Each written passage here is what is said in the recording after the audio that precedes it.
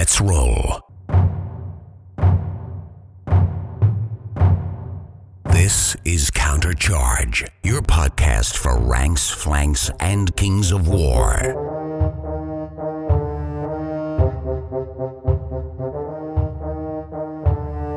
Join your hosts as they delve into the world of Panithor and bring you worldwide coverage of all things Kings of War. Welcome to Countercharge. I'm Randy Davis. I'm Mark Burr. And I'm Rough Enough, and we're back again for an episode a while in the making. We had a recording date 2 weeks ago, and I canceled on you guys, so we had Audible, and I'm very glad that this is finally being recorded. This is one of the more highly anticipated episodes of the year. We had very good listener feedback on when we posted we were going to do this episode. Lots of great questions, and this is the episode where we're going to dive into being colorblind and how it affects the hobby. Before we get there, let's do some introductions. So let's start with Mark. Introduce yourself to the Countercharge audience. Well, let's see. I'm Mark Burr. I've been playing first Warhammer, now Kings of War, for since, I don't know, in the mid-90s. So I've been playing a little while. Currently playing a Nature Army, gradually converting it over to a Salamander Army. Have played Trident Realms, just a casual tournament player. I don't get to play very much locally. Used to be pretty good at the other stuff, but not anymore. And we should tell people you play for fun. You're in Central Arkansas. Yes, I am in at Jacksonville, Arkansas, which is the location of the Little Rock Air Force Base. Awesome. So it's real close to Little Rock. And I've seen you at lots of events. Obviously, you're a frequent. You come to Kings of Memphis and Kings of the Monsters. I know you love the events that Jim Livers has been putting on, the Kentucky Wildcat. Yes, I've been up to the Wildcat. I don't mind traveling, especially during the summertime. I go to Shiloh in Fayetteville, Arkansas, and Batesville, which is Kings of Monsters. I'm capable of going to Springfield for Kings of Winter. Mm-hmm. Yes, and I love going to the Bard Kings of Memphis. Kings of Memphis, number 3 coming up. I've been down to Houston several times also to Bayou. Yeah, we met at Bayou this last summer for that one. Yes. Yeah. Mm-hmm. Had a lot of fun down there over the years. Well, let's turn it over to Randy. I know Randy's been on maybe once or twice before, but let's remind people, who is Randy Davis?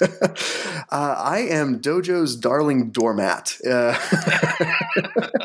don't know if you guys have ever been to Southern California, but they have these signs that have like a person dragging a kid. John Green's the adult in that sign. Basically, that's how it was at the doubles tournament Mark Cox put on this past weekend. I mean, it was him dragging me along and me dragging him down. Man, that's what happens when you don't move away from dwarfs for so long. But I'm getting there. Getting there. I've got something new in the works, and a little bit of it got debuted at the doubles tournament, and I'm hoping to have the full thing on the table by Shiloh. I don't have much left at this point, so we'll see how it goes. I look forward to playing you. And you're obviously from Dallas, the Dallas-Fort Worth area. I'm from Dallas. I grew up in Kaufman originally. It's where I picked up Warhammer Fantasy way back in the day. That would have been the starter box set was the Orcs, Goblins, and the Empire at that time. So I think that was 6th edition, somewhere in the mid-2000s. Might have been 2000. Yeah, that might have been 6th edition with the Empire and the Orcs. That was a great starter set. It was fantastic. So that was like my kid nerd brain just cannonballed right into that with my friends that got me hooked on the game and everything. And of course they all liked playing casually, and I found like Lone Wolf and the competitive scene, and it was, drawn towards that immedately, and stuck with it up through the end times, so to speak. And around then I was in college, and nobody in Waco was playing Warhammer Fantasy at all, or Kings. So I'm like, well, I'm just going to shelve everything for a little bit, and I'll circle back around eventually. And I picked up Kings about 2 years ago now, right before the plague started. That's a good that's a good bookmark on that one. Right before the plague. So I had something to do through lockdowns and everything, and have been playing ever since. I'm really enjoying it. I got to pull my old dwarfs off the shelf, and since Kings was mini agnostic. I'm like, great. For the last 2 years, it's been see cool dwarf, buy cool dwarf, and add to cart and go from there. So I've had a lot of fun with it up till now. Well, as a member, that makes it sound like it ended, but yeah, I'm still having fun with it, of course. Yeah. As a member of Dojo, though, it's sort of like you and Tom Annis's job to make them the softer, gentler JoJo, right? Yeah, I like to think so. I'm playing with toy soldiers and drinking beer. I'm not here to kick somebody's teeth in, man. I'm here to have a good time. And I think what was the line I fed you? Exactly. What was the line I fed you at Lone Wolf a couple years ago, Rob? It was, I'm here to drink beer and throw dice, because if I do the inverse, I've got nothing to wash the dice down with. Awesome. Well, with that, let's jump in and talk about hobby updates, because Mark, I know you got a ton of stuff on your painting table. So what are you painting? I'm painting lizard men right now, or salamanders, and some demons, fire demons. Fire elementals. See, I still get lost in the old terminology. 100%. Lizardmen, salamanders. Lizardmen, salamanders. The Nature Army to me, is very interesting. You can go so many different ways with it. And I've had a lot of fun painting air elementals. I was going to say, how many greater air elementals do you have? I've only got 2. Oh, squishy list. You got to pump up them rookie numbers. I'm like Randy. I've passed my competitive stage in life, and I'm to the let's play and have fun stage. A lot of people that played me back in Warhammer would not say I was at the fun stage back then, but now, because I wore a few of them out, but I'm at that place now. I love to paint. That's awesome. Yeah, every time I see you, you either have a new army or a ton of new units every single time at an event I see you. So you must be churning out a ton of stuff. I'm a big Etsy guy. We've talked about that. Every time I see a cute new model, some pretty girl with showing a little leg, I've got to paint that. And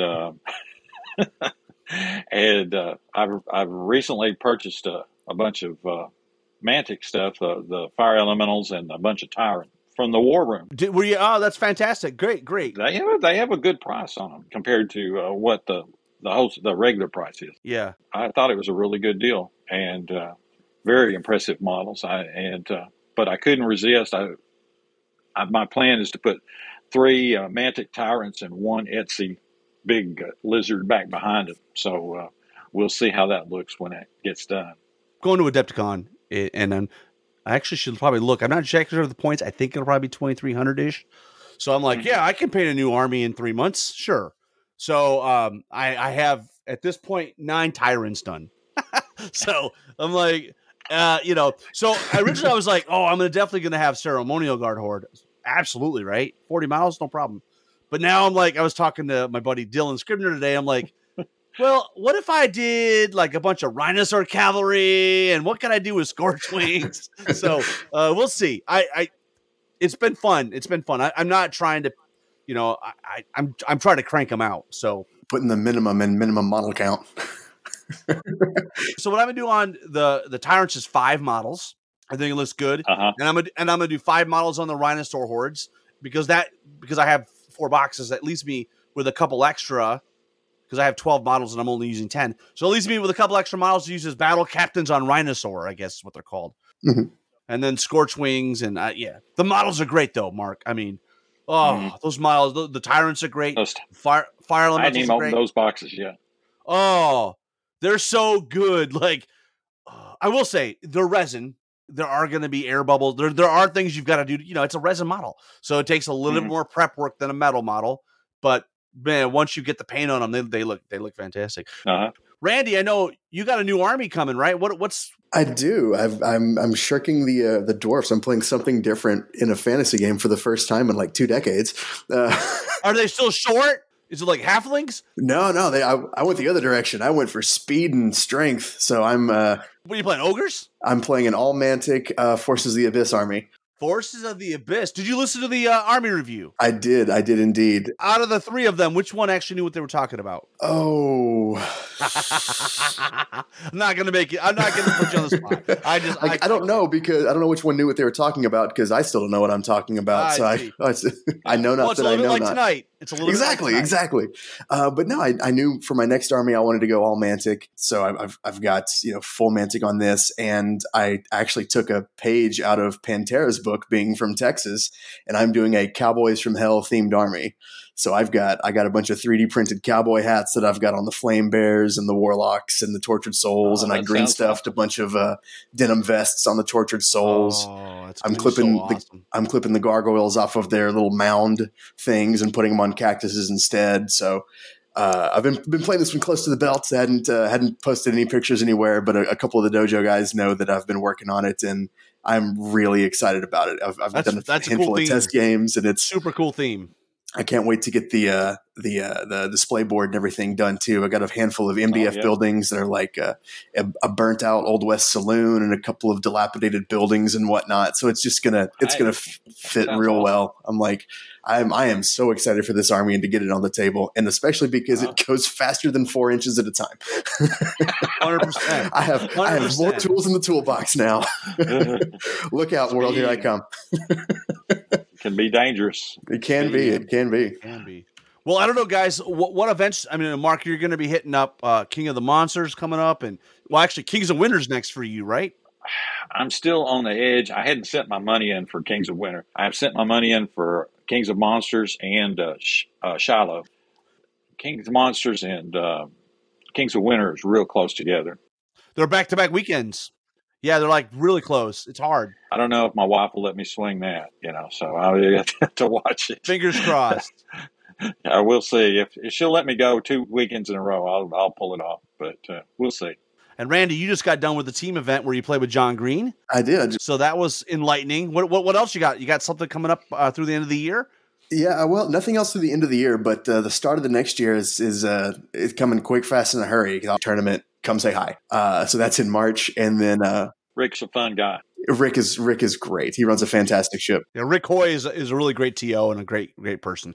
Absolutely. And then immediately after that, let's see, that's in March, and then the very next month is Lone Wolf. So I've got 3 tournaments, staring down the barrel. So I'm looking forward to it. You better get that army painted. Yeah, get those cowboys riding. Yeah, I've got I had 5 units ready for the table for the doubles tournament this past weekend, and everything else save for 1 Ogre Warlock. I'm using the Jesse Ogre Warlock for my Zuzuzu model.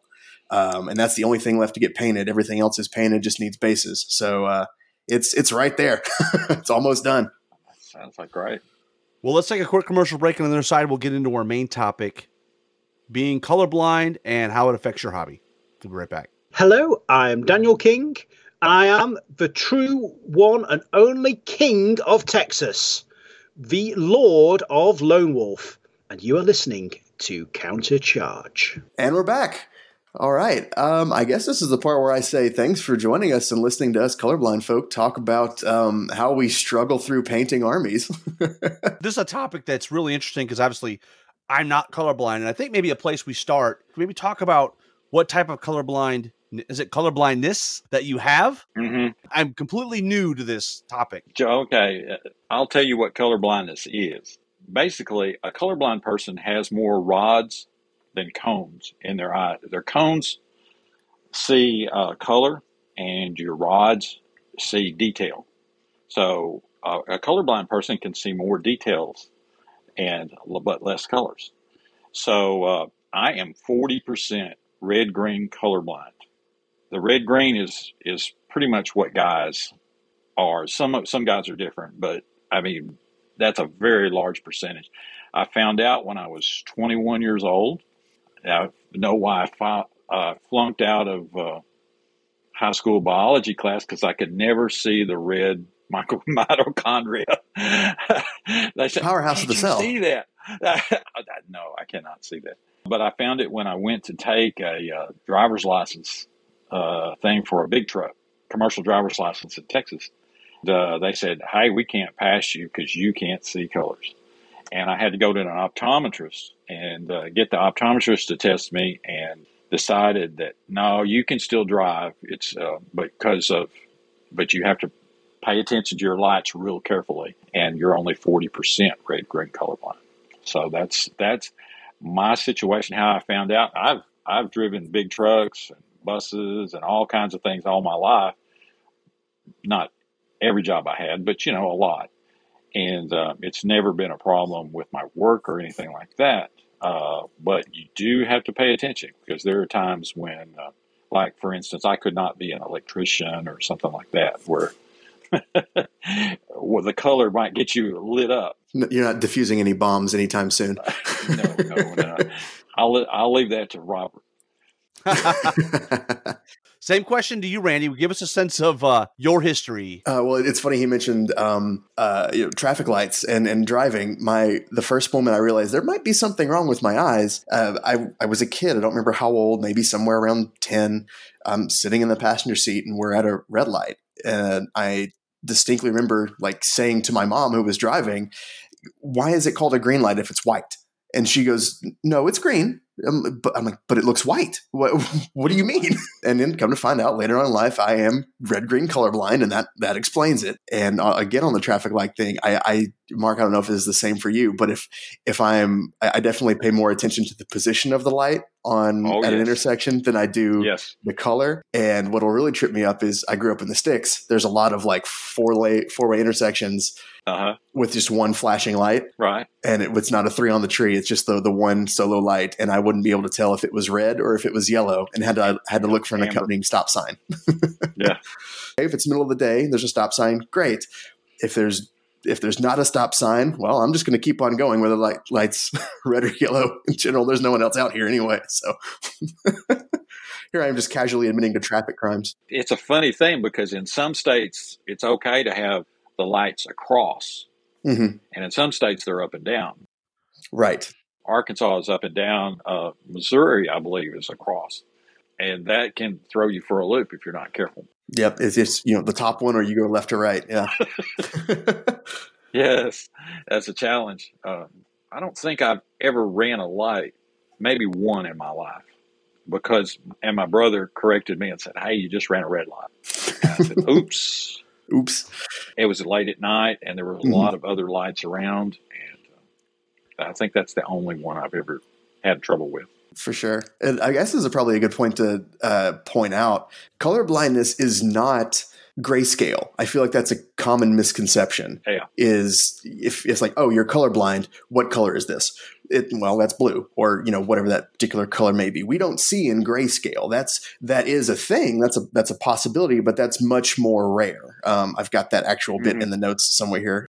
A chromatopsia or a chromatopsia, affects about 1 in 30,000 people viewing in total grayscale. The color blindness in and of itself is much, much more common. It's about 1 in 12 men. That's crazy to me that it's that common. A lot of people don't know. There's dozens of us. There are dozens of us. We have 1,200 people on the Facebook page for Countercharge. So 100 of them, roughly. 100 of you are colorblind. 100. Yeah. I knew a man that had total colorblind, and it was interesting to see how he showed up for church and what he wore and stuff like that. His wife had to pick out most of his clothes for him. I'm so glad my wife isn't colorblind. It makes Hey, I'm not colorblind, and my wife still picks out my clothes for me, so it's fine. It's great. It's a great boon. He'll get the up and down look. No, you can't. No, that doesn't work. I'm not going out with you like that. Yep. Yeah, that's the world I'm familiar with. So, Mark, how does your color blindness affect you outside of the hobby? I know we touched a little bit on traffic and whatnot, but is there any other bits in your day to day that it comes into play? There's a lot of things that let's go see the fall colors is one of my favorite things. My wife or someone will say, "Let's go see the fall colors," and I'll say, "Oh yes, let's go see those." And we'll go driving around. "Oh, isn't that tree pretty?" "Oh yes, it's beautiful. It's just amazing." And I'll just go along with it. And this happened for 30 years before she realized she all of a sudden, "Can you see those colors?" No, I don't know what, but a lot of folks will just I just play along. It's like, isn't that beautiful? It's too tiresome to explain that you're colorblind all the time. Exactly. It's a lot easier to just smile and nod than it is to, go, well, actually, I am colorblind. And I'm the same way with like the changing of the leaves and the colors and nature along those lines. Is it like a gradient for you? You see just kind of an earthy tone scale, like from one end to the other? Like that looks reddish, greenish, brownish, like amalgamation of things. Yes, there's a lot of times that it depends on the light, how I see things, and I don't worry about it too much. I mean, it's not really that important. Yeah, agreed. I'll tell my wife, and people say, well, that's beautiful. Well, it may be beautiful, but I can't tell, that kind of thing. Looks like a tree. It's a nice tree. Yes, it is. Look at the form. The branches come out just great. The leaves are leaf colored and the tree is tree colored. They will fall one day and be on the ground, and I will have to rake them. Yeah. That's kind of, it's, just saying, playing along, so to speak, and agreeing with somebody, or to avoid making it be about me and saying, well, I can't tell. What difference does it make? I don't ever do that. I just say, oh yeah, it's pretty. I often wonder, what am I missing? Because I know I see a slight variation in colors there. Like, okay, that one could be a bright yellow. It could be a bright green. That one could be a dark green. It could be a dark brown. With some reddish tint in there. So I understand there's a variation of color, and I see a slight variation. But I know everyone talks about, oh, it's so vibrant and rich fall colors and this, that, the other. Yes. And to me, it just looks like a tree. Like, I don't know how else to explain it besides it's that. It's a wonderful tree. It makes me like wonder, what am I missing? Like, who knows? I've just adapted, I guess. Well, that's what we do. We adapt. Those glasses that they have that help some people see colors. I've tried those on, and they don't do anything for me. I didn't see anything extra. That kind of confirms everything I've heard about them before too. I've heard, like, because you'll see the viral videos and whatnot on and immediately bursting into tears. And I think that's hammed up for marketing. Everything I've heard from other colorblind folk go, these don't work as advertised. You might see a little bit differently, but it's not, you won't see the vibrancy that you're expected to see based on those advertisements. Goggles on your face, like, oh, I can see everything. This is I know. It's a challenge to, when you're talking about seeing what other people see, and definitions are a problem. Because if she says, or someone says, that's a vibrant red, all you can do is agree with them. Yeah. I don't ever argue with my wife about colors, or with, anybody that says something's a color. I just smile and say, yeah, it looks great. That's the color it is. I did the same thing through my, I'm a video editor for the local ABC affiliate here in Dallas. And I know colorblind video editor sounds a lot like Amish hacker, to steal a joke from Robin Williams. It just doesn't make a lot of sense. But through college, I had a post-production class, and we were doing color correction, where we would take just a neutral, like a piece of video that was shot in the neutral color scale, and then we had to go in and correct it and bring the vibrant colors out and whatnot. So I knew the methodology of how to make it look acceptable and presentable. And then when we would review, like, everyone's work in class, someone would say to me something like, oh, I love how you brought out the reds in that barn there. And I'd go, thanks. I appreciate it. I was following the steps, like, okay, here's step one is you do this with the lower tones, you do this with the midtones, yada, yada. Like, it's very just by the book and very rote and, rudimentary, but the more, what's the word I'm looking for? Not avant-garde, the more esoteric things, like, oh, I love the reds in this image. Me too. Great. I'm glad we agree. He's the future as an artist. Yes. Exactly. Does it affect, like, the way you see movies or television or anything along those lines? Do you feel like you're missing something in that? Or, well, most of the movies I think are pretty good. I haven't noticed anything odd about, somebody saying, well, this is a certain color, and I hadn't seen it. I'll tell you, when they came out with the first 3D movies. I had a lot of trouble with the goggles. They would give me headaches. Oh, yeah, yeah. Because that's what those goggles did, was adjust things, and they were not designed for red-green people. No, for I don't people think so. with color blindness. But now the more modern goggles that they have, I haven't had any trouble with. But the ones that they first came out with, I just couldn't wear them. I'd have to watch the movie without the 3D. Right. And the modern 3D it's different. I could go on a long tangent. That's what I get for having a film degree. It just seems more like a sharper picture than it does like this classic trope of here's something coming out of the screen, 3D. But I don't, and plus a lot of modern cinema and television shows, everything's very, like, brown wash isn't the right word, I don't think, but it's just very dark, like, in general, I suppose. So there's not a lot of, outside of like the Marvel movies, there's not a lot of vibrancy in modern things. I don't find. That might be why I like the Marvel movies and not much else. Could very well be. Could very well be the case. Imagination.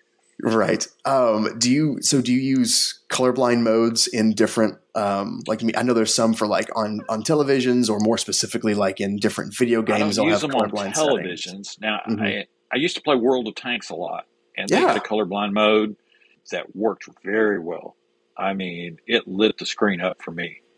And now I played some other ones that didn't do anything. I couldn't tell any difference.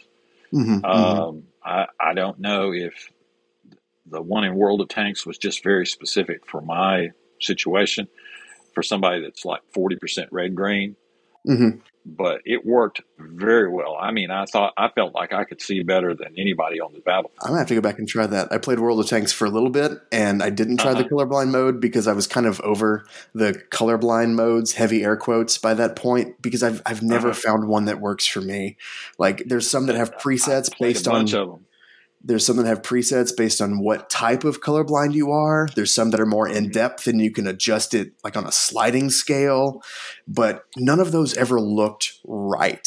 Like, there were some that had like everything now had a blue tint to it, and it looked wrong, or everything had a green tint or a yellow tint. Like, this doesn't fix the problem. This is a Band-Aid on the wrong thing. It's like, I have a cut on my finger. Let's put a Band-Aid on your cheek. It's like, it doesn't. That doesn't work. It wasn't. It was an afterthought, it wasn't made with colorblind people in mind. It was we have a product, a game, and some people might have an issue.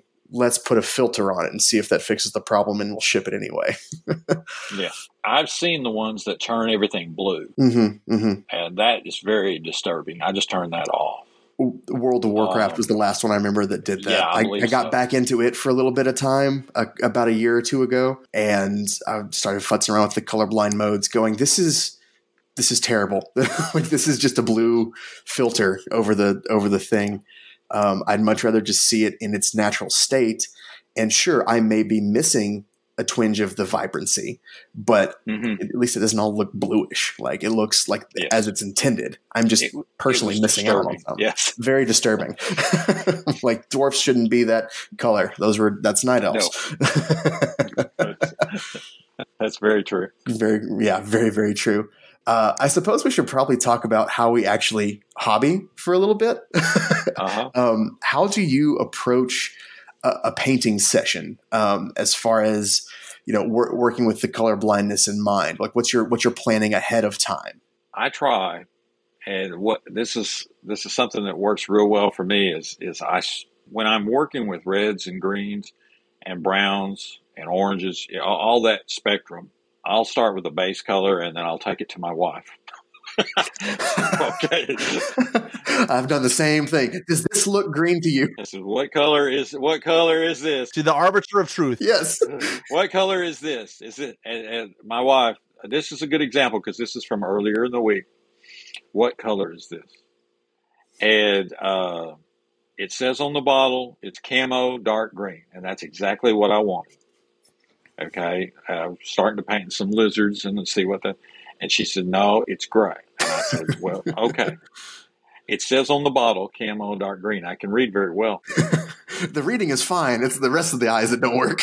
The reading is fine. It's the eyes that don't work. And I could argue with her. what I did was just paint over what I'd had, Mhm, and I'd mhm. planned on using it as a base anyway to make sure that everything had a good green start. And a dark gray did not bother me that much before I went to a lighter green that I can see the difference in the green. Mhm. This is, it's just let's see here. I don't know. It's a goblin green that I'm starting to paint over them. Seeing the difference in the greens and working with them over time, I just have to go and say, okay, is this working? Is this not working? And have to be really humble about it, because I just can't tell. And that has really helped me being more willing to go to my wife and say, fix it, or tell me what to fix. What color is this? Has helped my painting scores a lot. My painting, I got second best appearance, not this year at Bayou, but the year before. And it was all about my wife fixing my painting scores and all the things I did to the bases. And that is another aspect of it. You don't pay as much attention to the colors necessarily. You pay more attention to, like, my bases are pretty elaborate. Mhm. I have, 2 or 3 different materials and a lot of different glues, and I try to do a lot of different things on my bases so that they stand out a little bit. As opposed to painting 4 or 5 different shades of green and then inking them and painting them again, whatever, So I emphasize, I guess it's more of an emphasis on other things that I'm better at. Does that make sense? Yeah, no, it makes sense. Keep the painting simple, and then you can be more creative in other aspects of the unit or the army as a whole. Mm-hmm. Because then you're when you've got a 40,000 foot view looking at the entire army, then it looks complete. It looks together. Right. And that's what I've been having to tell myself as well. Because like a genius, I'm red-green colorblind, and my dwarf army is primarily green. So set myself up for failure from the start. But then surprisingly, at King of the Monsters this past year, I was looking at the paint scores after all was said and done. Oh, yeah. And I was 6th overall in paint. I went, okay, either I do know what I'm doing, or somebody here is stupid. I probably voted for you. Randy, to be fair, your army is very pretty. And when you told me you were colorblind, I was like, well, how does that happen? I'm like, does he pay someone? Does he paint, No. Yeah. It looks great. It's very regimented. Like I establish my color scheme ahead of time. I have to ID, like looking at what paints I've got, and going, okay, I want this to be my midtone or my main color. What do I want my shadow to look like? And find a color that is in my head sounds like it would be close to that, and what I want my highlights to be, and go from there. So just very basic, 1, 2, maybe 3 colors in terms of a shade, a gradient, and going from there, and keeping everything very regimented. And paint by numbers isn't the right word, but it's the best descriptor I can think of. Everything's got to be I look to be very precise, and I don't deviate from like, oh, I have this army green, or I use army painter paints. So elf green is what the main green is for my dwarf army. I highlight it with actually, I think I highlight it with the elf green again after I put a wash over it. But I don't do any sort of variation or experimentation. It's okay, this is the angel green is the base, or they'll do the elf green on top of it. I'm not going to try and do this jungle green or this goblin green on this. Like, that's not, you can get in a lot of trouble. Exactly. Then you get into trouble and you go, why does your army look neon? Like, what were you thinking? You'll miss a spot. Yeah, you'll miss a spot. I guess I should probably use the Reaper triads. Yeah, I was just going to ask you guys, that's what I use, and I'm not colorblind. I just use it because it literally gives you want to paint red or auburn, use these 3 paints. Exactly. There's your shadow, your midtone, your highlight. Exactly right. And it's like boom, boom, boom.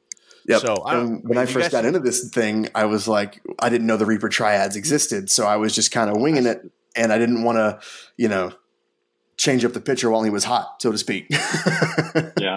Didn't want to pull him from the game. So I just kept doing the same thing. And then for the yellows, which is my secondary color in the Dwarf Army, I use the Demonic Yellow. I will highlight with, then I'll give it a wash. I'll highlight with the same one, or the Moon Dust, which is the next one up.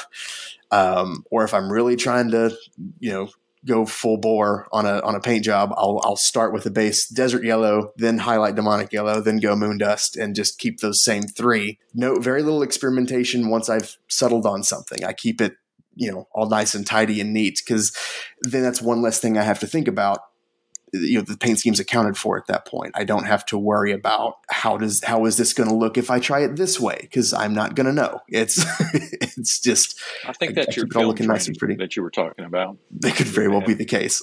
They could very well be the case. And I guess to that point, Mark, do you feel like your creativity is hindered at all, or do you feel boxed into anything? There are times when I would like to be very creative to answer your question, but the risk and reward. It's not necessarily you have somebody laugh at your paint job. I mean, or laugh at what you. And see, that's why having a backstop, a person that really knows colors and paints and stuff like I have, works really well. I can take it to her, and she can look and say, "No, this is not right. You got to do it this way." Before I get before 30 guys that are my peers. And they just smile and say, "Well, lasting paint," So yeah, it looks great. Yeah, totally. yeah. They do like I do. You get the pity votes. It's like okay. I think that I would love to be more creative, but the risk. Like I said, I painted some Zouaves one time in a Civil War Zouaves, and they were supposed to be Native Americans and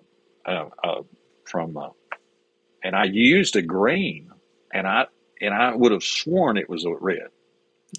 And you had Ninja Turtles. You had Ninja Turtles. Ninja Turtles, and they. I showed them to my wife, and I'm talking. This is a lot of work. 15 millimeter Zouaves, and she said no. And those guys look like orcs or something, some kind of goblins or something like that. And I was trying, and I felt so disappointed. I don't even know where the models are anymore. I put them away. But you get out there on a limb, and and you try things. I'm a very go for it kind of person, so I will try to find to do unusual things with mixing paints and stuff like that. But like I said, you've got to have a backstop, somebody that looks at it and says, before it gets in public view, you got to have some place to have it studied so that you can fix it and not go too far before you fix it, like 30 figures or figures. And that doesn't look good. My depth horrors on my Trident Realms, I had to repaint because I got going really hot and heavy on the green, and then my wife said, "No, those are the wrong color." So I had to completely repaint two hordes of depth horrors, and they look deep. I tend to tread lightly when I'm trying something new as well. It's like, yeah, I'm curious though. Is there a tool you guys can use to take a picture of what you've painted and have it color corrected so you can see it? Nothing that does it automatically. I mean, I suppose you could. I mean, the closest to that is taking a picture and sending it to people. Yeah. Right. I mean, if you can't see red, you can't see red, right? I just didn't know if there's a way to make it so you could kind of see the highlights better. I don't know. I'm stupid here, guys. Whatever you got, that's what you guys are educating me. I can see details just fine. I can put it up under my little light I've got like a jeweler's light to look through to paint, and it magnifies, and I can see those details down to the T. It's just that if you get lost in the colors, I mean, I just have to take it to somebody that can see it and hope that they're right. Yeah, you just got to trust them at that point. Yeah, well, and my wife's a landscape architect, and she paints and she draws and she does all kinds of things with colors. So she's a pretty safe bet. Naturally, yeah. She doesn't just laugh. that's an advantage. mine will. Mine Yours will laugh at you. Well, her, I'm sorry. it's funny you say you'll go to her and say, "What color is this?" That's her favorite game to play. Is she'll come to me and go, what color is that? We could be sitting at a red light and she'll point at a car and go, "What color is that?" I get car colored, honey. Yes. It's I'll take my best guess. And my kids have learned to do it now, and that's kind of just. But Rob, to your credit, Rob, what you were asking about the like taking a photo of something. I know there's a couple of YouTubers that have experimented with taking a photo of the model with just lit how they wanted it to be displayed before they ever paint it. They'll take a photo in that lighting, take that picture into Photoshop, and crank down the contrast so you see this full depth of value. So you have a black and white photo, but it's a better representation of the light volumes you're looking at. So then you can use that to base your highlights, but that is a bit of a workaround at the end of the day. But that sounds interesting. I might try that sometime. I might have to do that too. It's a bit more intensive than I'm looking to do, but I've wanted to try it for a bit. Is it a safe bet, Mark, that you're like me and you're relying more off of the names on the bottles? I know you mentioned before, this is dark camo green. Yes. I can tell there's a shades. Mm-hmm. I mean, this shade is different than this shade, but whether they mix or not, whether they go together, whether one can be the highlight of another one, my wife will say, no, that's got too much orange in it, or that's got too much of this in it, mm-hmm. or too much gray, and this one doesn't have that gray in it, or this will have this in it and that. You could be going for a grim, dark look, and you end up looking have something that looks like a comic book. Yeah. It's the challenge is the shading and the mixing and stuff. The basic colors, okay, if I'm just going to paint it blue and yellow, that would not be a problem. Mm-hmm. But if I'm trying to shade something, it's a challenge to get in there with the right colors and do something with green and red. For sure. Whether it goes high or low, whether you go from low and how it's mixed and stuff like that. I just cannot trust myself to make those decisions. I'm the same way. I have my paints roughly organized by color in my paint box, but I very much rely on what it says on the bottle. Yes. Like desert yellow. That's okay. That's a dark yellow. Demonic yellow. That's going to be a vibrant kind of highlighter yellow type thing. Leather brown is leather brown. Oak brown is oak brown. Mm-hmm. I know GW has a color that's like XV88. That tells me nothing. I don't know what that is. That could be a brown. It could be a red. It could be, anything along that spectrum. Same with, I have an army painter one's called Necromancer's Cloak. I think it's a purple, but again, that label tells me nothing. Now, have you been tested by an optometrist? Oh, my optometrist loves when I come to visit. That's his favorite part of the exam is, are you still colorblind? Here's the dot test. Yes, I am. Yes, I am, Doc. Thanks for reminding me. Well, it doesn't change. No, it doesn't. You take him in the woods and say, do you see that snake? Well, that's just it. He'd probably see the snake before I did because you're colorblind. That's the advantage is that you see the details. I would wonder whether you're a little further along on the spectrum than I am. I think maybe I have no idea whether you're 60% or 20%. But the optometrist told me I was 40%, and that's been a long time ago, and I don't think it's changed. I'm not sure if I know a percentage. You're born I think mine's always just been a checkbox, yes, no. Like there's never been a number to quantify how effed up my eyes are. Well, they needed that because I was trying to get a commercial driver's license. Right. I guess they wanted to know for sure that I could see the lights and stuff like that. But that's the amount of degrees that you can see probably makes a difference. For sure.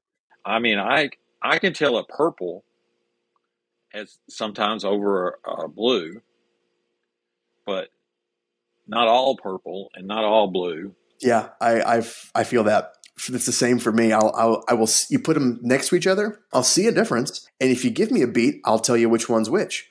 But if you have just the one shade up, Right. I will struggle to tell whether it's a blue or a purple. You need something like almost like a calibration. Yeah, it's a calibration. I need a control to compare it to. Exactly right. Yes. Yeah. That's a good Control. point. That's the right answer. Can you guys tell, like, for me, it's always like, these are warm colors. These are cool colors.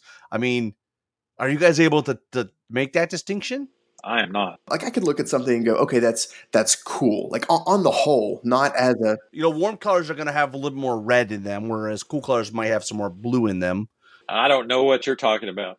The way he finds out is he asks his wife. right. My solution to warm or cold is after I tell my wife. There you go. No, after I ask my wife.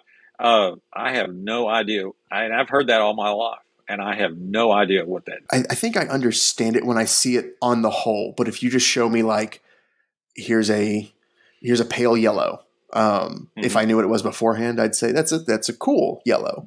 But I need to see it again. Going back to the control, I need to see the 40,000 foot view, the army, the unit as a whole to tell if it's a cool color scheme or a warm color scheme, and can go from there. But as far as like, oh, this is a warm reddish brown. Great. It looks brown to me. It looks vaguely brownish. Like I couldn't tell you whether it's a reddish brown or a chocolate brown or a coffee brown or any of those other minutia. It just looks brown. And that's going back to everything regimented before. I kind of just have to, keep it along a very, very controlled gradient or variable there for that. Right. One of the things I do a lot when I'm painting or getting ready to start an army, and this is obviously not going to work for you, Mark, because half the stuff you won't be able to see, but it's a color wheel, right? And if you use a color wheel, it'll tell you your primary color, your complementary color, if you want to do split complementaries. And then I'll just take I'll paint like on a white card the color, and then I'll kind of because you look at this thing and you're like, well, how does that match to a Reaper paint? Well, I'll take the Reaper paint and kind of hold it up and find it. I guess what I wonder is if you did something like this where you painted a sample of the paint on a card, and even if it was red or green, you can't see it, would you be able to find on the color wheel where it matches? Or do they all, I guess what I'm trying to understand is, do all greens kind of look the same to you, or all reds kind of look the same to you? Or can you tell the difference between that, like a dark green versus a light green? Can you see that difference? Yeah. Yes. Because that gets more into the values or the hue of that specific color. But so going to the color wheel thing and touching on color theory for a bit, looking at a color wheel and just taking it at face value for what it's worth and seeing what colors are complementary, which colors work good together when you're trying to find a color scheme, that's great. And I can start from the beginning. If I think, okay, cool, I want my next army to be blue and orange, I can refer to the color wheel on that and see what a good tertiary color might be for supplement, and then just take it at face value as far as what a neutral, third color might be. And then I just have to kind of trust color theory in vague generalisms and pick out paints that fit that vague idea and go from there. It's a very long workaround to get to the final result. Do you guys just pick colors that you can see? Like, hey, I'm going to paint this new army, but I'm going to stay out of the range that I can't see. I like real bright colors. I had a night army when I did Bretonnians when I played Warhammer, and that was a color scheme I could understand. You had knights, and they had very specific rules. The rules for their colors were very specific, and I could understand those. And I could do those colors. Some shading, I did some shading, but not very much.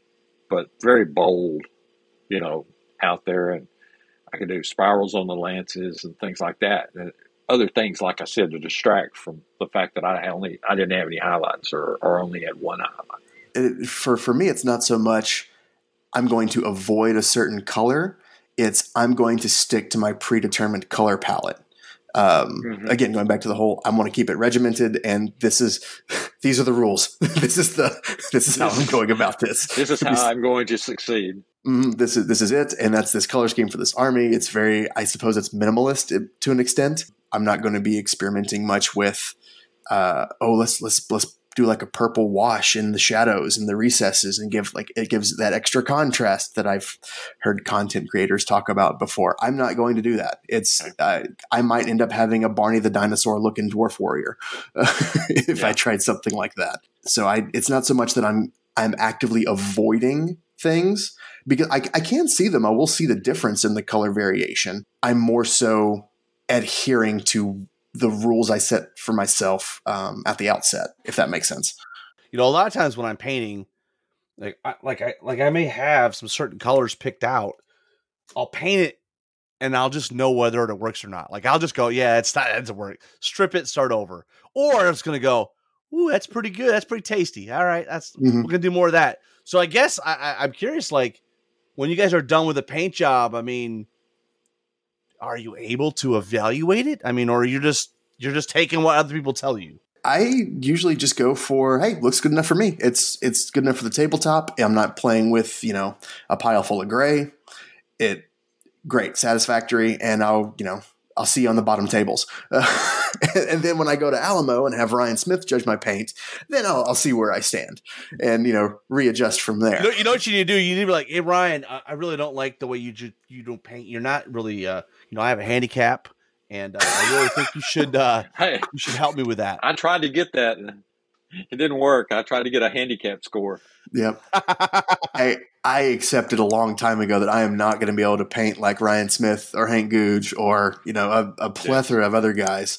I'm just going to be okay with how it looks 6 feet from my eye. Good thing you're such a tactical genius on the table. Oh yeah. Because it makes up for all of the, the painting.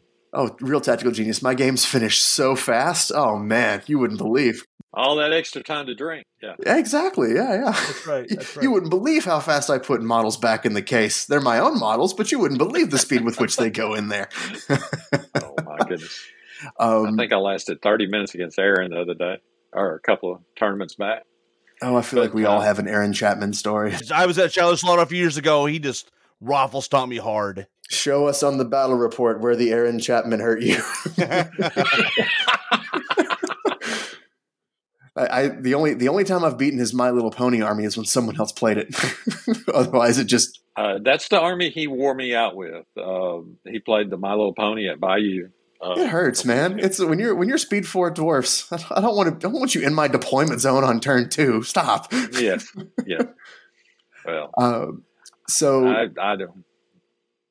Do you follow a lot of, or do you seek out a lot of different like painting guides from YouTubers and things along those lines, Mark? I read them, and or I've watched the videos on YouTube and stuff about painting different things, and marveled at what other people can accomplish. When I get under the lights and I start doing what I do, it tends to be, like I said, more detail oriented. I love getting in and painting a little belt on something and working the clasp and the little thing. But as far as the highlights go, I mean, it's wonder if I can get 2 highlights on something, I'm excited about that. Right. You might, if you haven't checked him out before, you might want to look at a guy named Midwinter Minis on YouTube. Okay. He is colorblind, and he sets out he's in one of his video series. I think he paints a whole bunch of the Blackstone Fortress stuff, but at the outset of that, he established a basic 14 color set of paints for a palette, and he used just those 14 colors for the entire. He painted one unit from every Blackstone Fortress thing, right? And it was really easy to follow, and because he wasn't getting caught up in the minutia of we're going to wet blend this color and this color. We're going to take our blue that we've already set and we're going to base coat that. Then we're going to use our wash and we're going to highlight, mix this color from the palette and this one, and that'll be our highlight. It's very simple and regimented, and I like a lot of his stuff. Yeah, it works really well. He gets really good results. He's actually doing a series right now where he's painting an entire what is it, the Titan, the Forge World, the 40K. Yeah, like the $1,400 Oh yeah, I know what you're talking about. Warlord Titan. That's what it is. The Warlord Titan, the big thing. It's like, as big as my head or, bigger. But he's painting that and it looks amazing. So I know I know that it's something us colorblind folk can do. I don't have the patience to do that. And I don't run a YouTube channel, so I'm not required to make everything look that pretty for monetary We'll definitely check him out. Support the colorblind, Absolutely. Give us our handicap. Yeah, we got to stick together. There's at least a 20% handicap here. Another video that stuck out to me is Vince Venturella. He does a lot of really good technical videos, and those still work for me because they're more the technical aspect versus the color theory type approach. But one of his videos that he was doing, one of the what's the new, not fantasy, like it's the single because it's not a large scale battle game. It's a skirmish game that they had like from GW. From GW, yeah. Warcry. Warcry. It was one of the Warcry sets, and he was painting up like a little vampire hunter that was covered in different leathers and textures and a bunch of different garb. But the best advice I took from that was because he was setting out to paint leather in a bevy of different ways and still look pleasing to the eye. But the one takeaway I got from it was keep your light colors and your dark colors separate. Like if you're highlighting or if you have a piece of your model or a detail that's painted a dark color, the stuff around it needs to be light and vice versa. So if he's got like a leather strap going across his chest, the shirt underneath needs to be on the opposite end of the spectrum, and that'll help the details pop more.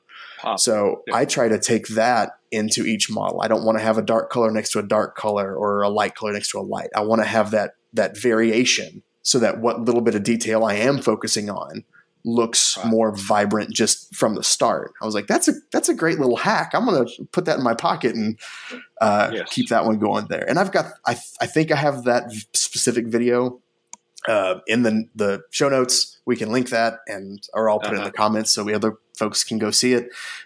Vince's stuff is great. I'm sure everyone here that's listening is familiar or has watched some of his stuff at some point. He's great. He's great.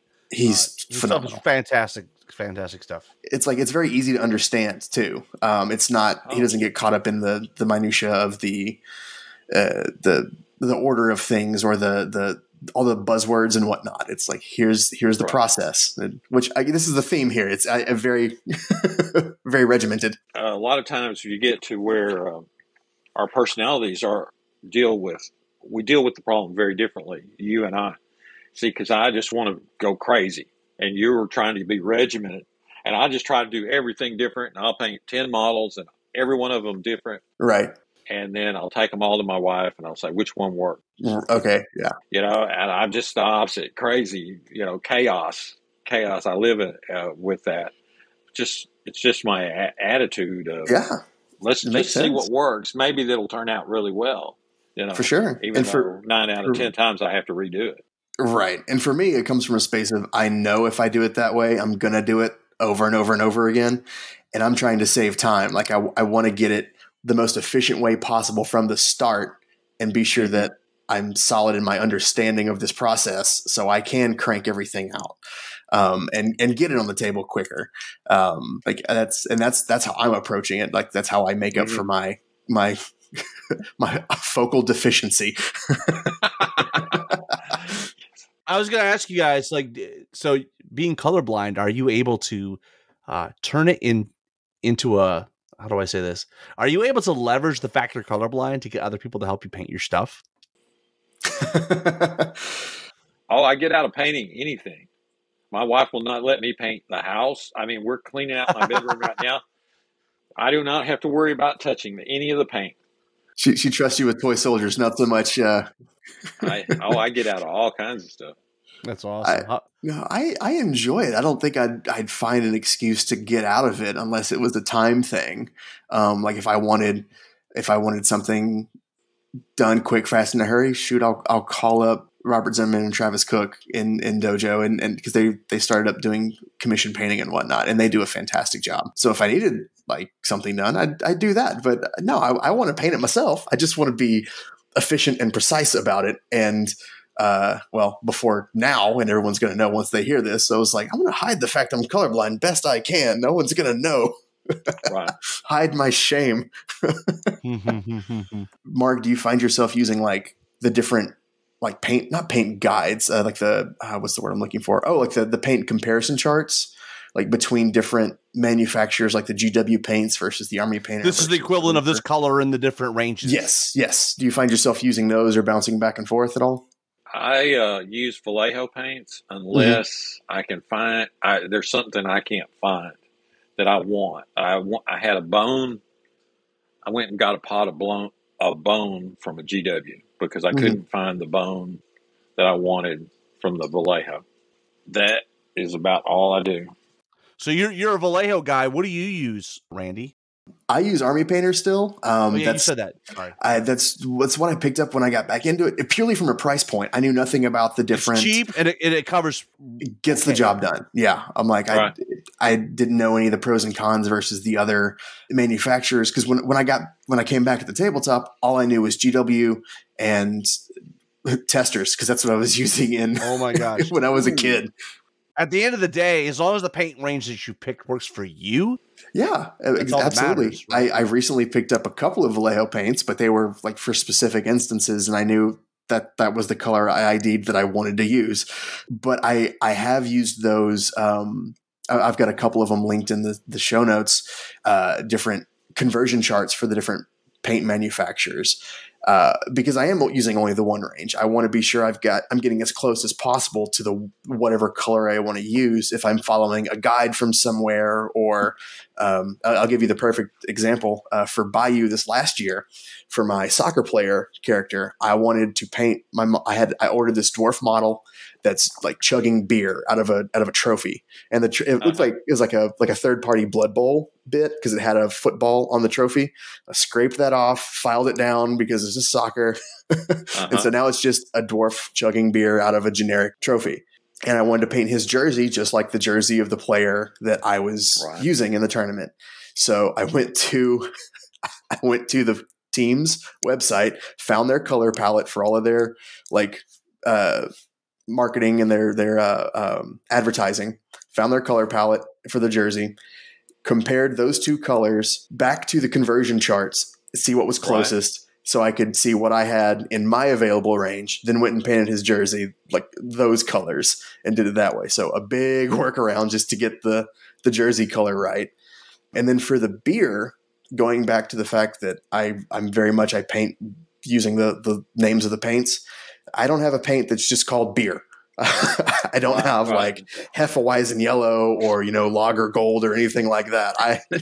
I've got Basilisk brown and things of those nature. So what I ended up doing was I took a picture of a pint of beer, specifically of Paulaner Hefeweizen, like the full pint, and I sent it to a bunch of different friend groups and my wife and people that didn't paint, people that did paint, people that did the hobby, people that had no idea what the hell I was talking about. And I got a word cloud, essentially. I sent them the photo. I said, describe the color of this beer. Right. And I took all of their responses, went back to that conversion chart again and started punching in like, oh, this person described it as amber. Let's see what happens when I Control F amber on this color palette and see what's closest to what I have. And again, very long way around to get to a basic like 3-color shadow midtone highlight for beer and beer foam. And then that model won best soccer character at Bayou this year. So I guess I did something right. Great. But yeah, just to give you some insight into how I work around the fact that my eyes don't work like they should. I have to take the scientific approach and outsource some stuff and, backdoor it, so to speak. Well, that sounds like you did a great job. Well, I think so. Yeah. It worked. I guess it's not crazy if it works, right? Yes. Oh, man. I had a line on a soccer ball. Right. So when you're painting, do you have any tricks like to keep things orderly? Do you have to keep track of where you put your paints on your palette, like in what order? No, I don't have too much trouble with that. Remembering where things are and seeing, I just don't. I only use one color at a time usually. Oh, using the one at a time. Okay. Yeah. So that way, I don't have to worry about that. No, I've never ventured into doing 3 or 4 colors at a time. That would be a challenge. Maybe I should go that route then. Is I'll end up One at a time. on my wet palette with whatever I'm working with. When I open a color and put some on the palette, I take and I keep everything in a line, and I'll put the bottle of paint on the other side of the palette to coincide with its position on the palette, and just going right down. If I add a new color, it goes right next to it. So that way I keep track of what's what.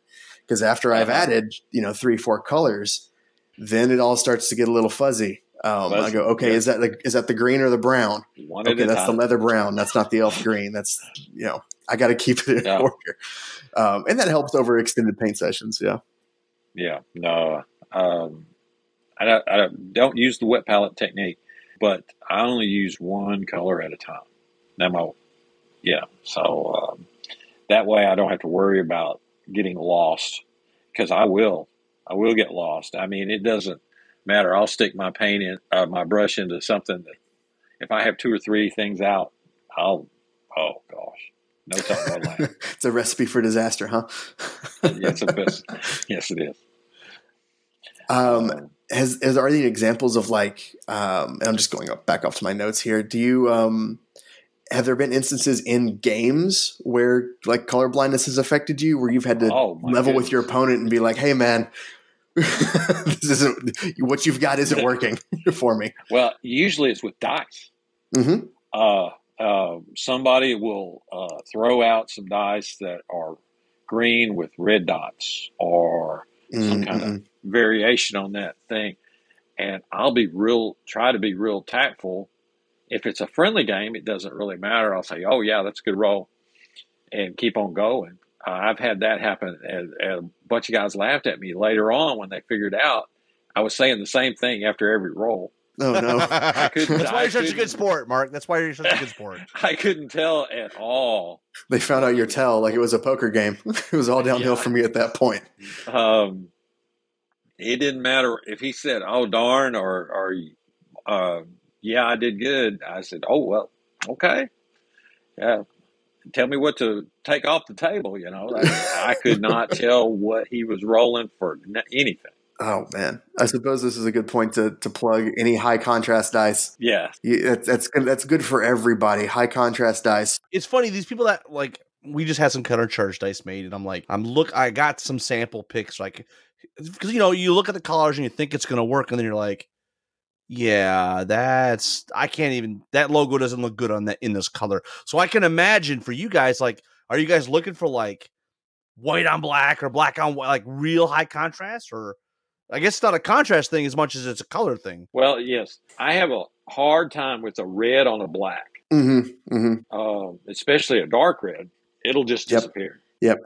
I can't see it at all. That goes back to the value of the color, not so much the brightness of it. If it's a bright, fire engine red on a matte black, I'll probably still be able to see it. But if you get to a darker red on a neutral black, then that clearance or that clarity, starts to go away. It just disappeared. So if it needs to be your pips and the dice need to be, and this is just coming from a colorblind perspective. This is from a friendly gamer perspective. Right. Everyone wants to be able to see it without question. It's just going to make the game go smoother. It's hard to tell what it is if you got to scrunch down there and get close to be able to tell. Sure. I want to be able to see from 3 feet away. What does it say? Exactly. And I think from a colorblind perspective, for me at least, it's going to come down to the value of the color there. It needs to be if your pips are dark, the die needs to be bright, or vice versa. At that point, the color to me at least isn't going to matter as much,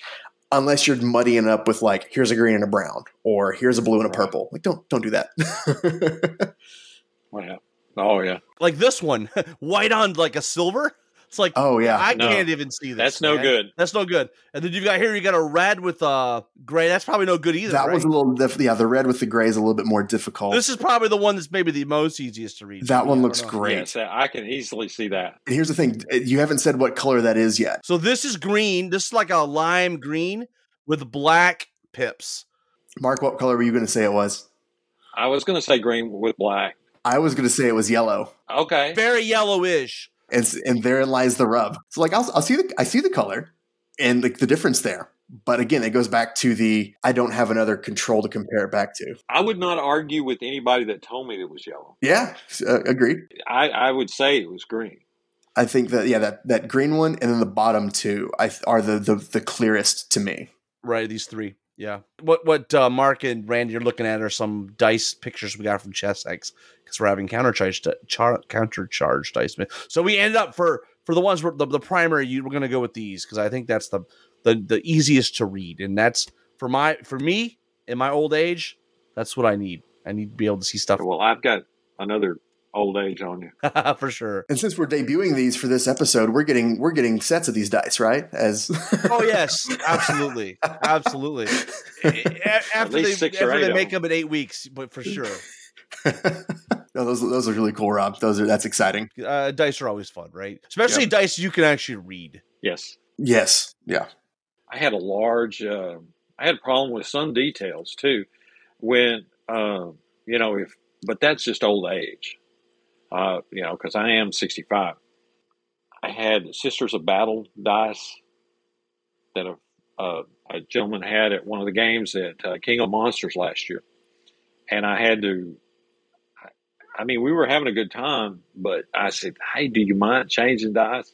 I could not tell what he was rolling. He had something on the 6 and something on the 1, and I couldn't tell the difference. The rule is put the symbol on the 6 and be done with it. Yep. You can't have one or the other unless they're like very obvious, like like one says yay and one says like or something. Right, exactly. I've seen those. Those the word. And they have a word that I can read. Jose Vega has the D6s that say on the 1. Right. Those are great. I can see that. There's one specific game that comes to mind for me where I had an issue with a player's minis. It's no fault of his own. In a normal non-colorblind world, I'm getting ahead of myself. It was Justin May at Samurai Showdown 21, so last year. And his army was great. He was running a alien xenomorph Night Stalker army. But he had 4 of the same unit as his main hammer. I don't remember which unit it was representing in the Night Stalkers, but it was 4 of that same unit. And the way he differentiated them was he had a different color around the rim of the base on the model. But it was to the point, and like they all looked distinct. But when I'm looking across the table at them, I would lose track. And they were differentiated by what items they had on them as well. So I had to like make a physical note of which unit with which item was where, because I think his colors were like blue, purple, red, orange. Oh yeah, that's terrible. So I'm like, oh my goodness, that's the blue one could be the purple one or the blue one, and the red one could be the red one or the orange one, or something along those lines. It was 4 color coded, and I had a rough time with it, so I had to make a physical note. And he didn't do anything wrong. His army looked fantastic. It was a blast playing the game, but I was struggling for a bit during deployment, going, oh, that's which one? Okay, that's this one here. Make the note, and that's this one. Make this note with the Brew of Strength. Got it. Yes, the banana army had it was all bananas of the same that we played against. Oh, yes, at Bayou this last year. I can't remember who played it, but I saw it. The bananas were all the same. He 3D printed an army of bananas. Yep. All the same, except they had some little mark on them, and I couldn't tell anything. I didn't play against it, but I was looking from the side and trying to figure out what was what, and I never could. I'm glad I didn't have to play against it. It looked fun. It was pretty comical, but yeah, and I think he won one of the sports awards, if I remember correctly. I would have loved to play him. It looked like a fun game, but I would have struggled with differentiating what was what for sure. I think he had some little color mark on it. Oh no, that was it. Another funny anecdote for that is like as far as it not affecting the game, but affecting what I thought was what. I mentioned Robert Zimmerman earlier. When he got into the game, he was playing dwarfs as well. I was like, hey, great, cool. We got 2 dwarf players in Dojo. Don't call it a comeback. Here, look at us. Here we go. Yeah, okay. But we were sitting around chatting at Samurai Showdown that year. It was his first Samurai. And I made comment to the table I was sitting with. I was like, oh, yeah, how cool is it that we've got another dwarf player and his color scheme for his dwarfs is the exact same as mine. And everybody around the table goes, no, it's not. His are red and yellow. I went, no, his are green and yellow. What are you talking about? They went, no, Randy, here's are red and yellow. So I turned around and yelled at him across the room and like, Rob, what color is your army? And he goes, it's red and yellow. I was like, damn it. So for months, I thought his army was the same exact color scheme as mine, just painted much better. Okay. Nope, I was wrong. That red just looks better. And you found out now you are unique. Yeah. I am unique. Yeah. I am. I'm wrong, but I'm unique. That's what makes you unique. You know? Exactly. Rob, did you have any more questions? I'm thoroughly enjoying you guys chatting about this because I think it's interesting because, I mean, you know, it sounds like, you know, you guys have a lot of extra steps that you got to plan for. There's some compensating we got to do. Yeah. Yeah. You got to work around this. Right. And so, yeah. But what's interesting is I think in some ways, though, you know, when you look at it, is there any benefits that are coming out of being colorblind? Oh gosh, Mark, you want to take that one while I struggle to think of a benefit? Well, I'll go back to what I said colorblind is. I have more rods than cones in my eyes. I can see details better. That's that. I mean, I don't know if Randy's experienced this or not, and this was a big advantage in Warhammer, and it's not as much in Kings of War. I can tell you down to a millimeter how far something is from something else, and a lot of it's playing a lot of games, I guess. But on the old days when we had to guess artillery shots and stuff like that, mm-hmm. You didn't want to be under my artillery. I remember that. I didn't even play artillery. It wasn't even fun to blow everybody up all the time. Right. For me, that was more of just the basic math of like, okay, we both deployed on the 12 line, that unit. Well, you had your Pythagorean thing, you know, but go on. Yeah. But I'm just saying, I can see details pretty darn well, and a lot of times that is an advantage. And they say the reason that there are so many hunting red green colorblind people is that it was an advantage in hunting. That's the reason guys are more color. And if you walk into the woods with me, I'll see a lot of things that other people will not see. I experienced this with my children when I was trying to teach them if they wanted to hunt or not. Take one out when they were little and things. And I said, well, you see that, or you see this, or different things, and they would not see them because they were silhouettes and they were details as opposed to colors. You get your normal people's eyes are, you know, whatever you want to call 50-50, I guess. But when you have eyes that see details more, you learn to focus on that.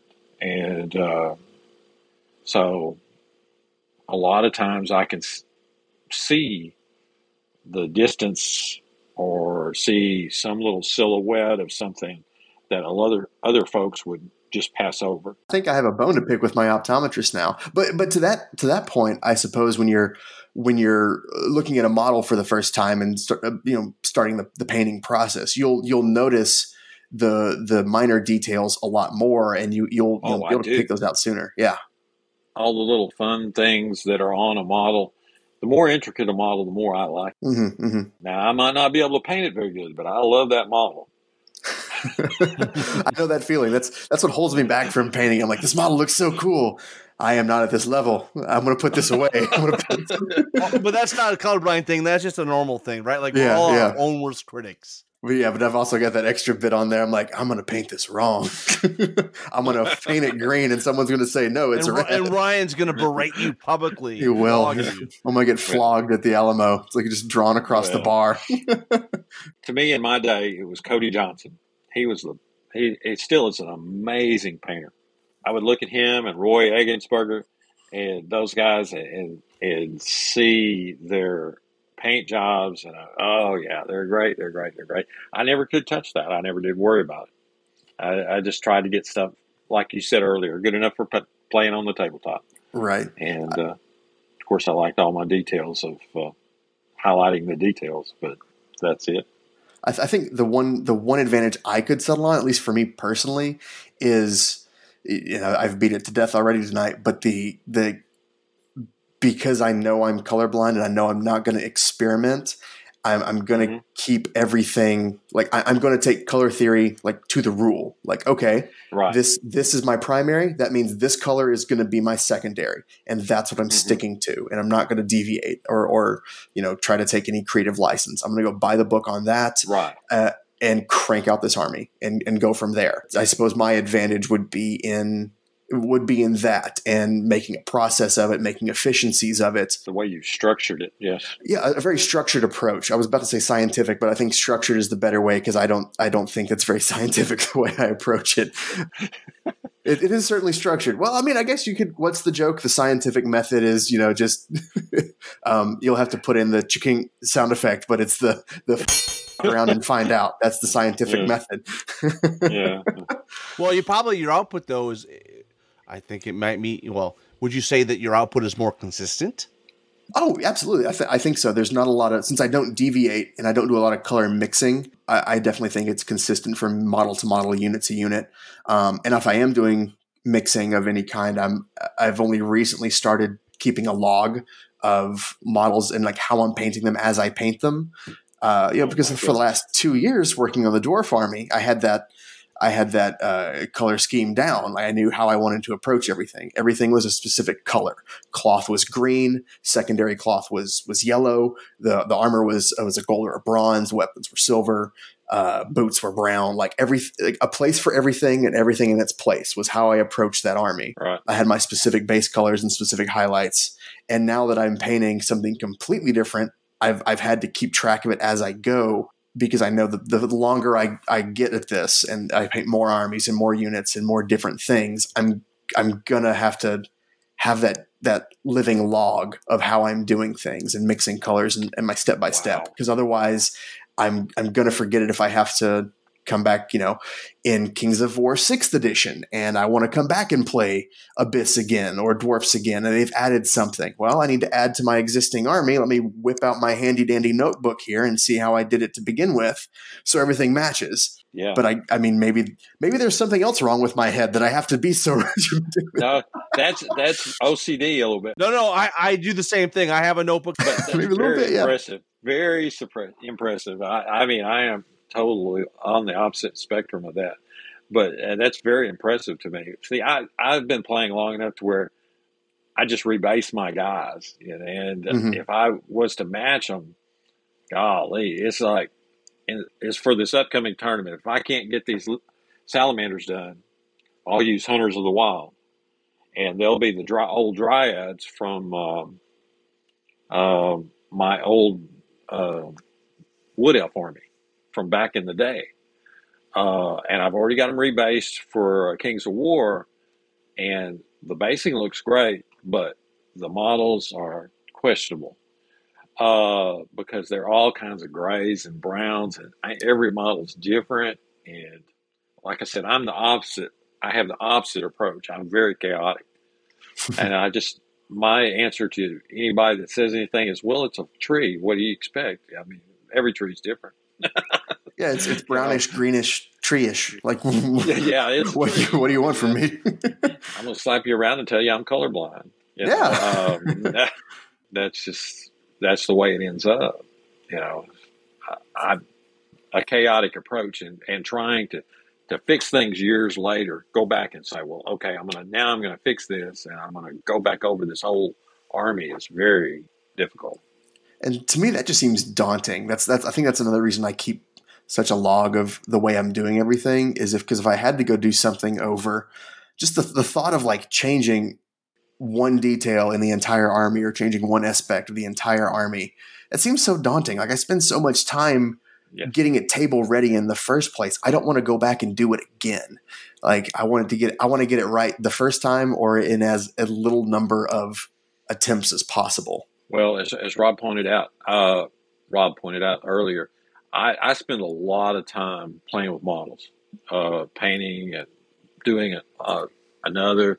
The people at Etsy just love me because I order something all the time and got all these different models, and I would be looking at something and paint 2 or 3 and say, "Oh, that looks terrible," or paint 2 or 3 and say, "Oh, that looks good." And I'm gonna have to run with that and find a place to put this unit.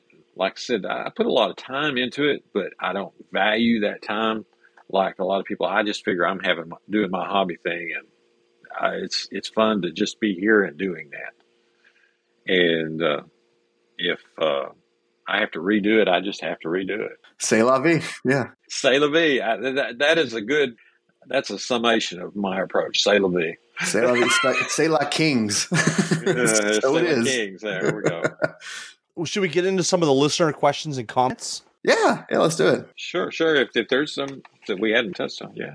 Well, a few of these we'll touch on in the beginning are really more just comments than questions. So first up, we got Paul Welsh. He says the accessibility is a topic close to my heart as a software designer / developer. I think it's great to raise such issues within wargaming and where companies could make simpler improvements for a more inclusive audience. Chris Lynch says, great idea for a topic. Drew Allen says, this is a wonderful podcast topic. It affects so many men, even if just a little. I don't know if it's just a little. We sorry to interrupt, but like we touched on, it's like it's 1 in 12. There's a lot of us, dozens of us. Adrian says, I look forward to listening to this. While not colorblind myself, I'm actually very curious to know how someone who's colorblind approaches painting. We touched on a lot of that. Scott said, I look forward to this podcast. Well, to all of them, but as I'm colorblind, this one in particular. A lot of great comments like that about, hey, really, this is a really, this was a podcast topic that really resonated with the folks on the Countercharge page. But let's get into some actual questions. Kyle Timberlake says, I use red and yellow poker chips for damage tokens. The biggest reason I chose these colors, red and yellow, is because red-yellow color blindness is very rare. Oh, yeah. Even with that, I still put a large denomination sticker on each poker chip to further reduce the potential of confusion. Maybe let's elaborate. We talked a little bit about dice, but what about tracking damage? I use dice. Recently I've kind of moved to like a D10 that's in like a little tray that sits behind the unit. So obviously all the things we talked about, dice and the contrast and the color, all are still in play here. For one of my other armies, I've got where it's basically like a stick and you put colored beads on it, right? Like I have red and white skulls. The reds are 5s and the whites are 1. Like, talk to me a little about tracking damage and give me some good examples of where people have made it really easy for you to follow. And then has there many examples where like, man, it's really hard to tell how much damage that unit has? Well, I played that army, Rob, at Lone Wolf 2 years ago. Your Kingdoms of Men had the little tower skull marker bits. And that was perfect. And I mean, it was even if I saw in complete grayscale, the reds were dark enough and the whites were bright enough, I could tell, okay, there's a dark one there. That's 5, and he's got 2 others that are lights. There's 7 total. But, I mean, that still looked red and white to me. It goes back to the high contrast thing on the dice we were talking about before. Mm-hmm. So long as the colors on whatever you're using to mark the damage aren't super close to one another in terms of like color value or brightness value, and that contrast value is very wide, then they're going to be great. You're going to get no complaints from me, at least. I've not had any problems with people using dice or counters. You can usually tell, and that's something I can kind of keep up with. I'm trying to think. I bought some counters that had little wheels, and I decided not to use them because I thought they would be difficult for other people to see. Mm-hmm. And they were not precise. They wouldn't hold their position the way I wanted them to. Mm-hmm, mm-hmm. I mean, I thought it was a good investment. They look real nice, but playability of them wasn't up to what I wanted. I don't want anybody to be confused about how much damage my guys have. I've been using metal. I have a metal dice set that matches my matches the color scheme of my army. That's why I got it. But it's metallic dice. It's a metallic green with like gold numbers on it and gold trim. But depending on I realized depending on the lighting in whatever venue we're in, it becomes not a color blend issue, but a just visibility in general, because if the lighting is very bright, then you can't see what the number is because it's metallic and it's just reflecting so much. Yep. So that's on me. Sorry to anyone I've ever played before. I hope I was transparent enough. I promise I'll fix that with my next army. I have multiple sets of Chessex dice, and I usually am rolling one and using counters and counting wounds with another set, or sometimes even the same set if it doesn't bother the other opponent very much. For sure. I think what Kyle's doing is very spot on. Like the red and yellow, that contrast is very easily visible to anybody in general. That's going to be very easy to tell what's what, and okay, that's definitely a 3, or that's and not an 8, or that's definitely a 2, not a 5, something, or a 1, not a 7, something along those lines. High vis helps everybody, not just, don't go in there and be a fun gamer, a fun, friendly opponent. Don't worry about trying to, we're so few and far between. Game the system. Yeah. Don't try and game the system. Don't be a dick. Come on. Don't be a dick. That's a good rule for life. We're playing with toy soldiers. You don't need to be a dick about it. Ben Owen says, glad to see this getting some attention, as it's something I struggle with in the hobby. The toughest part for me is the paint names not telling me what the actual color is. And if I'm doing a blended color, I have one crack at this. I will never be able to match that color again. I guess, I don't like having to make custom colors or blends because you might not be able to match it in the future. So that's why, like we talked about Reaper paints with the triads, like, that's it. You just take right out of the pot. Don't mix colors. Or if you are doing a mix, like you got to keep it as close to 1-to-1 as possible. Like if I'm mixing, it's because I don't own that specific color I'm looking for. Right. And I'm hoping to get like a specific blend of 2 colors, like my mid, my base, or sorry, my midtone and my shadow. Like it's got to be super close. I'm not looking to do like fancy blends otherwise. If I have to mix a paint, I've made a mistake somewhere in my process. Bingo. There you go. That'll do it. So he touched on it with, not having like specific colors. And then there was someone else that towards the beginning that says, it was Paul, Simple Improvements, or those 2 comments rather, something I'd thought of before that I wish there was a paint line that did, but as opposed to having stuff that said, this is oak brown, or this is goblin green, or orc skin. Give me like, okay, this is our, and blending it with like the Reaper triad methodology, but say, okay, I am paint company number 1 or whatever it is. Here is our red number 1. And here's the highlight for red 1 and the base for red 1. Here's red number 2. Here's the highlight for red 2 and base and the shadow for base 2. Oh, that would be wonderful. That way you eliminate the names of paints coming into play. And then you're focusing solely on the values of those colors. That's very cool. And then like the red 1 or red 2, great. That'll be your specific hue, and the values will be your highlight and your base tone. But that's me approaching it from like the scientific method again and trying to work around the fact that I'm colorblind. I would love to see something like that. To my knowledge, it doesn't exist, or I think the Reaper is the closest thing because they're already in preset triads.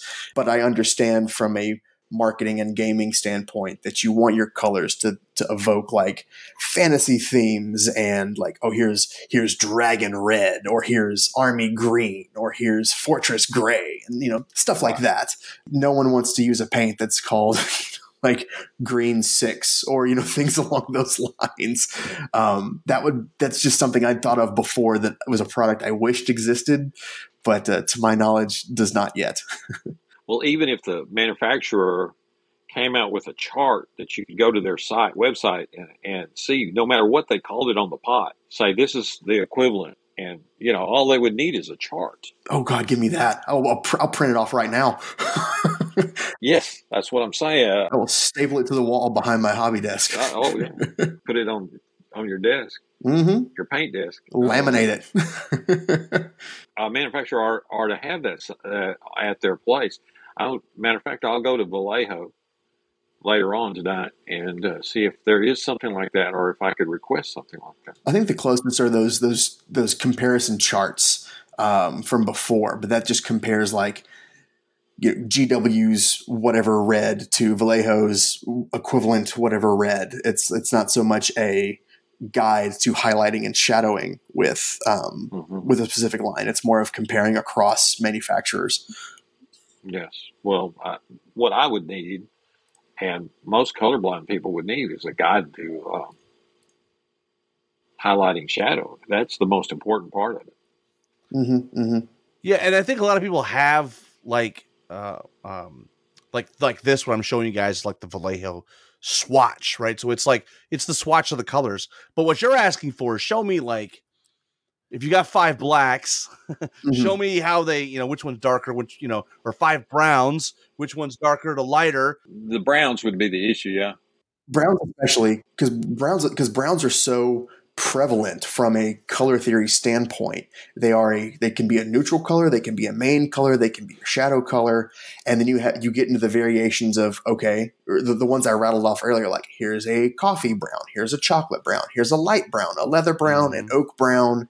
You get variations of wood and chocolate and all these different types of browns. Yeah, there it is, with all kinds of different like subtle undertones and things and mixes in. Browns get really, really complicated.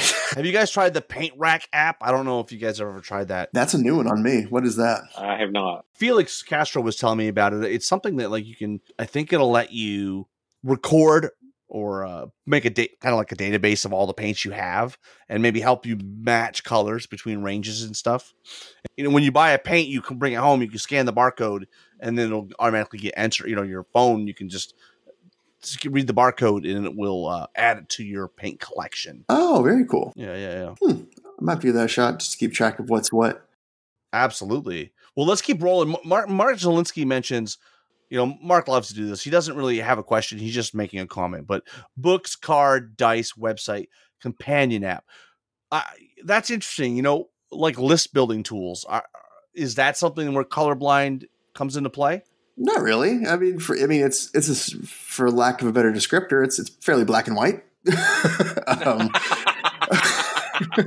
It's click unit, add unit. Am I over the points total? Do I have enough unlocks? All right, let's keep going. I did see one that had a red, it was like a highlight thing, and where you add your spells or something like that. And I kept wondering where this add the spell was thing, and it was a different color to get its attention, but I never noticed. Gotcha. That makes sense. It was like a separate tab, and it was any kind of color variation can cause trouble, but for sure, not too much. To that end, I have not had any issues with Mantic's new companion app or even Easy Army before. No, I haven't either. Those were very I didn't have any color issues with those. I think they were, from a design standpoint, with that in mind, very clean. I had no issues finding out what was where or interpreting anything, or no problems reading anything. Yeah, my companion app, I've not had any trouble with it either.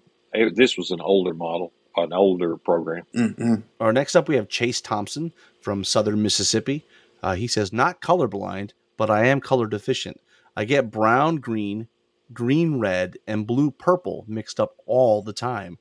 I am always having to ask my wife to tell me what colors are, or line a selected group of colors up from darkest to lightest. He's colorblind. That sure sounds like colorblind to me, buddy. You might need to find a new optometrist. Yeah, color deficient. I mean, I'm deficient too, but some of us more than others, I guess. And I do remember seeing this comment on the thread asking for that, and he I suppose to an extent, yeah, that's colorblind. Like if you want to recall a spade, like deficient, blind, you're not seeing it in grayscale. You're just struggling with stuff, and it's fine. There's 1 in 12 of us doing it.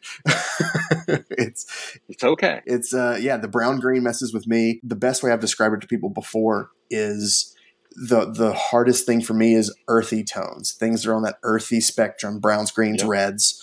that's where it gets very wishy-washy, kind of blendy together, and it's all kind of an amalgamation of earth, not so much like distinct colors. Mm-hmm. Well, we got Scott, who's got a comment, which it's a great comment. So Scott says, would love to hear about others painting mistakes due to being colorblind. I have a few of my own. Spent hours painting up some figures for another game, Inquisitor. Assassins in leather with multiple slashes in the leather. Wanted to paint them up in a tan skin tone. Painstakingly painted all the skin. I thought one of my best paint jobs. At the weekly gaming session at the local gaming store, I pulled them out to show my friends. They all asked why I painted them light green. Oh, I feel that. I feel that, man. What is the worst mistake have you ever made? Or give us a really good example, a juicy example of where, oh my gosh, guys, I painted this and it did not turn out the way I thought. I'll let you take that one first, Mark, because the first one that comes to my mind is the one I said earlier about thinking Rob's army was the same exact color scheme as mine, when in fact it was definitely not. So I'll let you go first. I painted a Cold One chariot. Okay, and the cold ones, I thought the bellies, I'd painted them green. And they were some kind of red because of something I'd done. I forget why I didn't just read the bottle. And also, my son pointed out, you know what color that is? And I said, yeah, it's green. No, it's not green, Dad. Oh, no. And then, like I shared earlier, the 20 15 millimeter Zouaves that were supposed to be Native American with, regular skin with like a red tint. I painted them with an orc color, thinking that was the right color. That was a long time ago, but that's kind of when I learned to go to somebody after one model. Those are the two biggest mistakes that, a lot of times people they'll just think, okay, he didn't quite get that right. But interesting artistic liberty you've taken there. They won't say that. Did you paint these in the dark? Yes, that is a problem.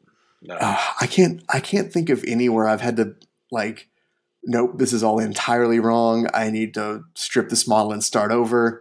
Because I am so paranoid about making those kinds of mistakes, I try to be sure everything is right beforehand, before I even start putting brush on the model, because of that fear of making everything wrong. So I painstakingly go through and set up everything how I want it before I even start putting paint on the model. Because knowing my luck, I'm going to rock up to a tournament and be like, hey, you like my color scheme we've been working on for 6 months? You like my new blue and orange, army? And someone's going to go, Randy, that's purple and green. What this?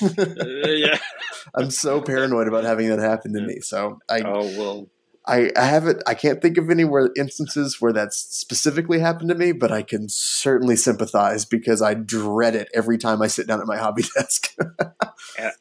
I think that's one of the things that we first learn to do when we're colorblind, is to compensate. Mm-hmm. Whatever way we do it, whether how we make our adjustments to the light, whether we make the light adjustments or we make structured adjustments, or I make sure my lights look very bright in here when I'm looking. I have a really good painting setup. That helps me a lot. To see everything under the same color, under the same lights. I think that, but the adaptation, we have to adapt to what we are doing, our limitations. I guess everybody does that to some extent, but when you're colorblind, you just learn to adapt real quickly. You just have to. Yeah, absolutely. Just because you can't see the color of the car next to you, it really doesn't matter that much. You just got to know the car is there. Yeah. See the car, do not hit the car. Exactly. This has been fascinating. I had no idea what you guys had to go through or what you had to, extra steps you had to put in, the extra people to have to help you. Oh, yes. Takes a village.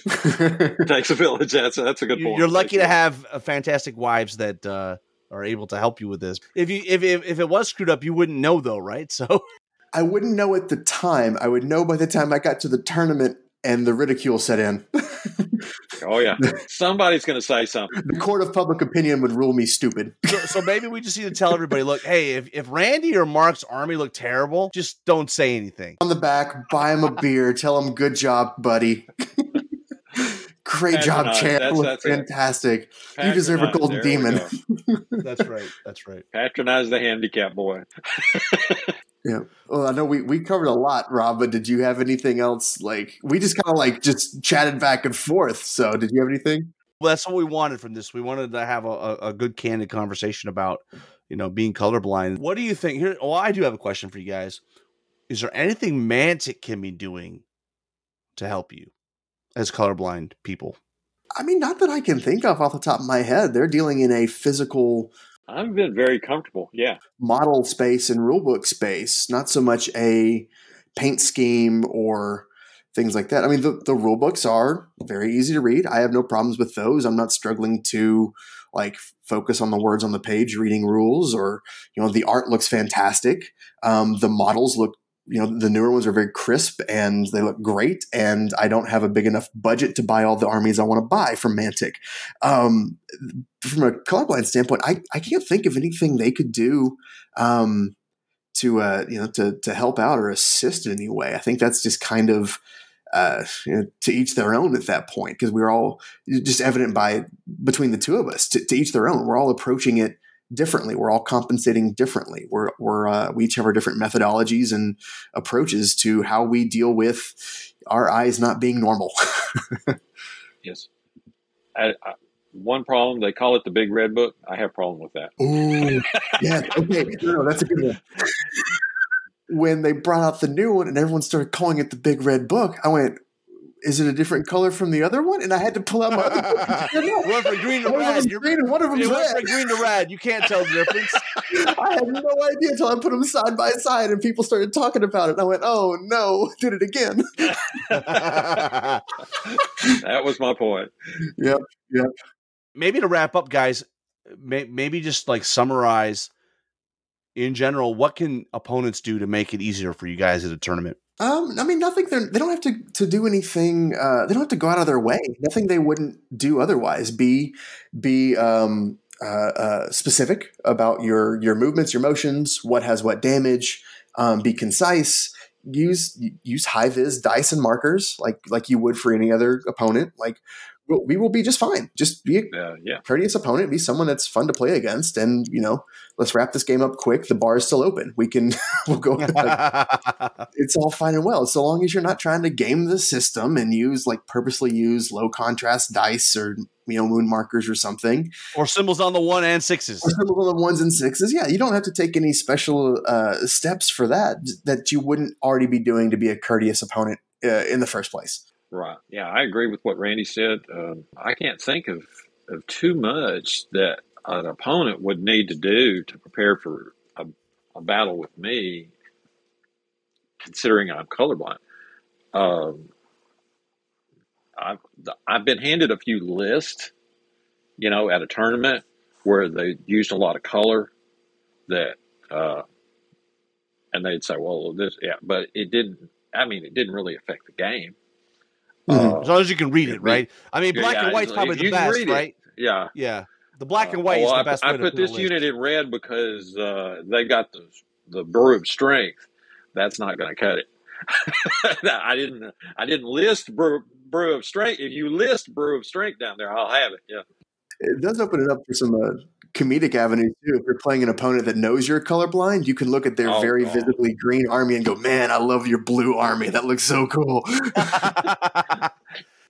Most of them, that'd be awesome. The people that really know me, that if I say something about their army, they just nod their head. They go, "Oh." They're like, "Oh, there's Mark again." Yeah, funny comments. He thinks I paint well. His opinion doesn't matter. Well, guys, I appreciate you guys coming on and talking about this. Had a wonderful time. When this gets posted, we'll have some. We'll continue the discussion on the Facebook page because hopefully this prompts more people to be to learn about it. Like before coming into this, I had no idea really what it meant. I think Randy, you talked about I probably did think it was just grayscale, right? I can't see color. I only see in black and white. It's like a film noir movie. No, but so that would be kind of cool to an extent, but I'm sure it would get old real quick.